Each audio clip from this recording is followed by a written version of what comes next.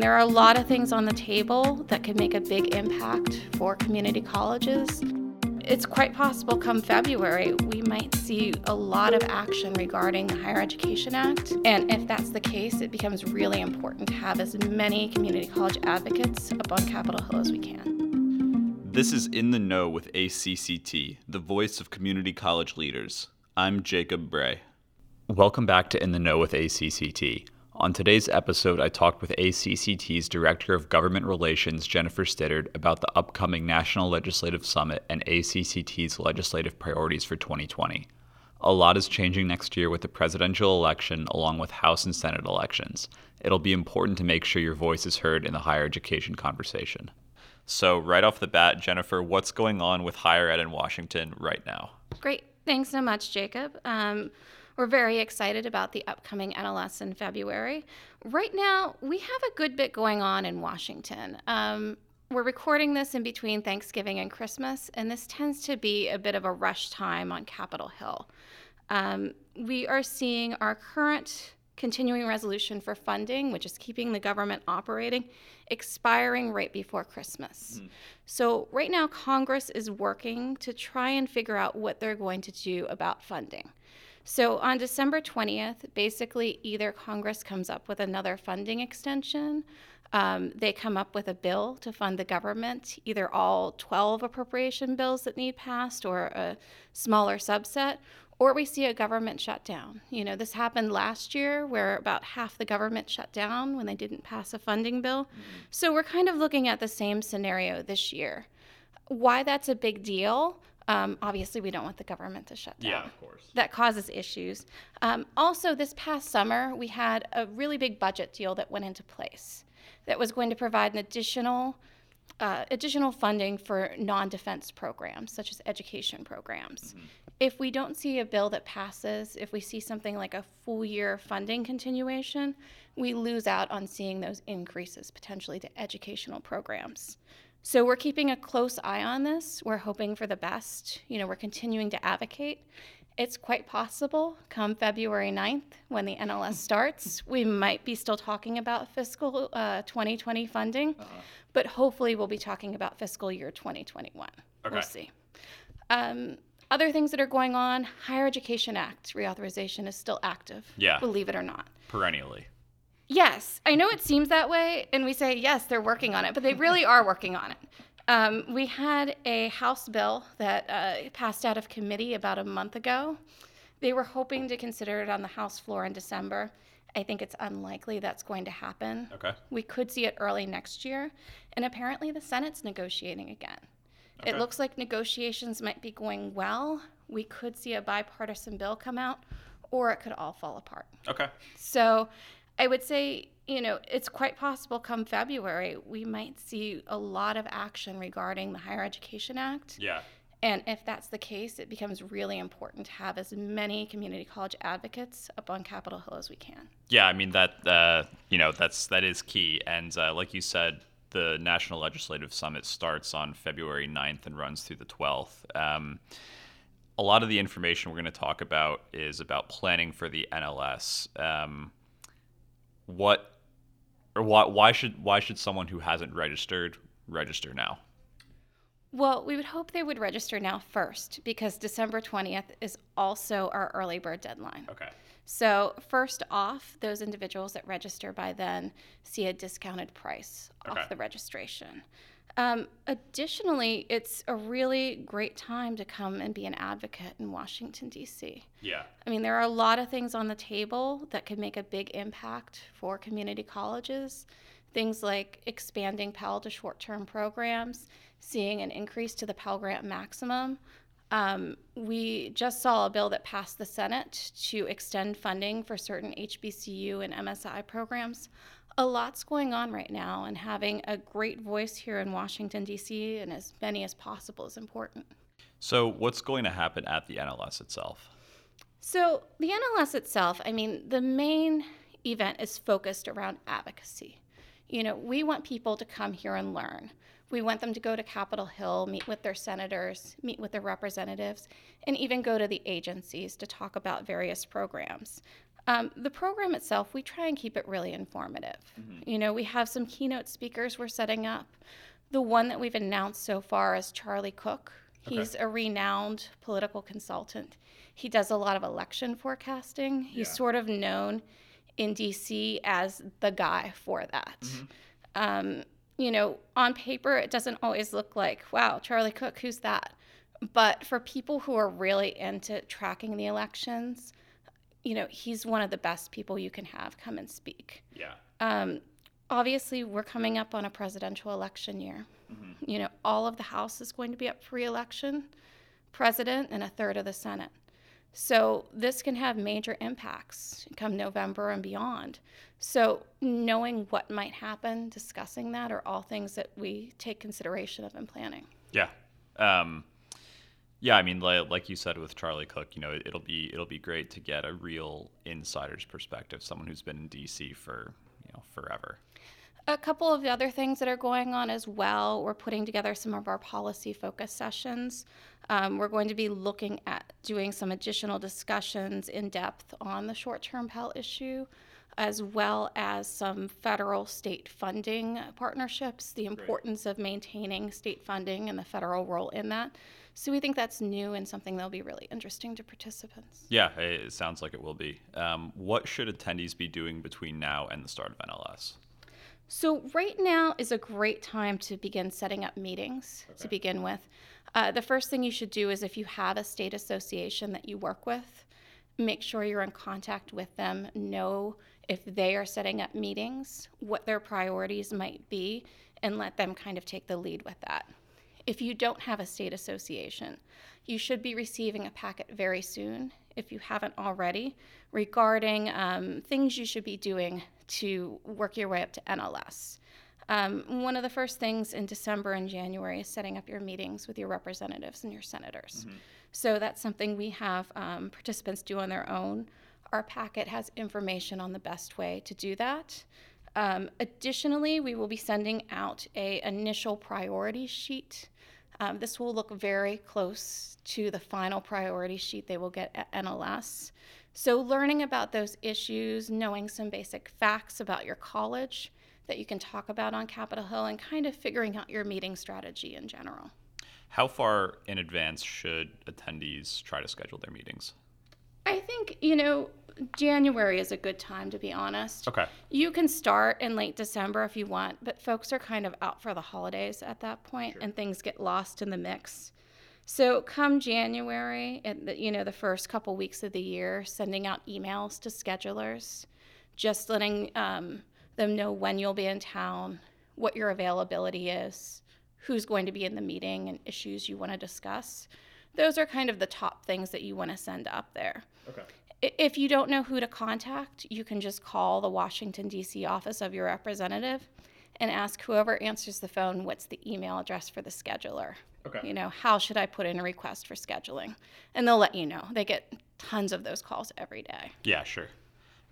So what tips would you give to someone who's going to a meeting to make sure that meeting is as effective as possible? So the first thing you really want to do is know what you're going to talk about ahead of time. Yeah. I mean, going into the meeting, I worked on Capitol Hill for a number of years, and I can't tell you how many people come in and you say, well, why are you here? And they're like, well, what do you want to talk about? And I'm thinking, well, I don't know. You asked for the meeting. So keep in mind that you have about 15 minutes. Yeah. We give out the green sheet, which is the priority sheet. There are a number of issues on there. It's probably beyond what anyone could substantively cover in 15 minutes. Yeah. So it's kind of important to identify what are your priorities among that. Try and talk about stories and let them know about your institution and how these things impact your institution. When we think about learning style and how people learn, sometimes stories resonate a whole lot better than just sort of reading off a sheet of paper and talking about facts. It's great to know those things and to be able to answer those things, but you want to have a personalized experience if at all possible. And in addition to a personalized experience, it would be ideal if you have a student attending that can come along to the meeting as well. Yes, definitely. And we do offer discounted rates for students. They are not subject to the early bird deadline like everyone else. We want to do everything we can possible to try and facilitate their attendance. Great. Yeah, I mean, personally, I can attest to the value that student stories have. A lot of them are truly inspiring. Moving on to the priorities we were talking about for the National Legislative Summit, how does ACCT's public policy team determine what the priorities will be each year? So basically, we operate off of our joint legislative priorities that we have with AACC. Okay. This is a document that we develop every other year in conjunction with our public policy committee and is approved by the board as well. It's not something that we're necessarily reinventing the wheel with every couple of years, but you can find it on our website as well. It covers kind of every issue that you might think of as important to community colleges. When you get to NLS, it's a trifold brochure that we put in there. It's not something that it's a good leave behind, but it's not something that's usually useful as far as, a 15-minute advocacy visit, because to cover every issue in there would probably take you an hour and a half. But that is sort of where we spin our shorter green sheet priority sheet off of, is basing it off of that overall document. And what we do is we think about, okay, well, what do we think is going to be coming up in Congress in the next 6 months, in the next 12 months? What could potentially pass? What are the issues that impact our students, impact our colleges the most? What do we think is of great interest to our membership? And then we sort of drill things down from there. Basically, you will always see certain issues on the green sheet. The first is Pell Grants. Yeah. You're always going to see the Pell Grant program on the green sheet just because of the importance to our colleges. You're talking about a program that's around $32 billion a year. It's a massive program. And about a third of that funding goes to community colleges for grants. So I can't imagine a year where we wouldn't have that right up at the top of the list. Yeah. Another thing we always have on there is federal funding and appropriations. The NLS in February comes at a time right around when the president's budget's being released and is sort of the start of the annual appropriations process for the year. So it really hits on a key time. In fact, we used to schedule NLS in February because that was when it was earmark time. Yeah. If you think about 8-10 years ago, that's back when they had earmark requests. Our members would go in at NLS with their priority earmarks and would talk about that with members. So while earmarks are gone, members are still putting forth their programmatic requests like Pell Grants, federal work study, all of these priority programs. They're telling their appropriations leaders what are the priorities for them. So going in talking about those is an important in advancing, what we're looking at for the year. Okay. And when will the green sheet be available? So when you get your packets for NLS, and you may have already done so, there is basically a draft green sheet in there. Okay. The final green sheet is generally released a few days before NLS. We do this because in years past, there have been things that have occurred in a week or two before NLS that have been massive announcements that we needed to respond to. Yeah. For example, several years ago, President Obama did his College Promise Initiative a week and a half before NLS. We were scrambling to make changes to it to include that in there. So we don't do the final one till then, but we do have a sheet out there and available that allows people to do preparation. Yeah. Yeah, no, I mean, it's I know most of our listeners know this, but things really can happen, right before NLS that we have to be able to get in there. They do. We order about 3 times more green paper than we actually need, because there have been years where we had everything printed out and ready to go, and then there's been a major announcement made, and we've had to reprint everything. Yeah. So jumping back to the Higher Education Act quickly, if you were a trustee and you had a couple minutes to talk about what our priorities are for the HEA, what would you say? So I think it really, the first thing you really want to focus on is the Pell Grant program. We talked about that a minute ago. Within the Higher Education Act context, I think you're looking at a few things that are priorities for community colleges. The first is really going to be increasing the Pell Grant maximum. We've seen that done via the annual appropriations process the past few years. Prior to that, there has been sort of automatic increases in money within the Higher Education Act to see these annual increases. That has since expired. So I think within the HEA, we would really like to see a nice increase to the Pell Grant maximum. The reason that's important, and a lot of people ask this because they're like, well, community college, the average tuition and fees is only like $3,500, $3,600, and the Pell Grant maximum now is over $6,000. So why should people care about that? Well, when you look at the overall cost of attendance for our students, which includes tuition, fees, housing, food, childcare, textbooks, all of these things add up to a much, much larger cost. We've talked a lot about food insecurity, basic needs of our students, housing insecurity. A lot of these things are assisted when you see the increase to the Pell Grant maximum. It also has our students rely less on borrowing. Additionally, anytime you have an increase to the maximum, it kind of raises all boats. So you see more students come in at sort of, they're still low income, but maybe made a little bit too much to qualify previously. So we see more students overall into the program. A couple other things that you might want to think about in regards to the HEA. We're talking a lot about short-term Pell, making grants available to programs that are lower than 600 clock hours. Additionally, a lot of our colleges care about something called Second Chance Pell. And this is basically enabling individuals who are incarcerated to have access to the Pell Grant program. Since '94, they have been banned from this. So we have a lot of institutions that are operating programs within prison facilities that are very interested in this in particular. You will be doing a panel session about the priorities again this year, right? Yes. So each year, one of the consistent things that we see within the NLS is our priorities session on the green sheet. This is a session that will be, I'll be presenting in it. Ji Hang, who is one of our other lobbyists here at ACCT, as well as our AACC lobbyists. We all talk about the priorities, and we're there for Q&A as well. So it's really a good opportunity to kind of get a deep dive into what are these issues before everyone kind of goes up to Capitol Hill and might be facing questions about it. Yeah, and you have to be there to get that information.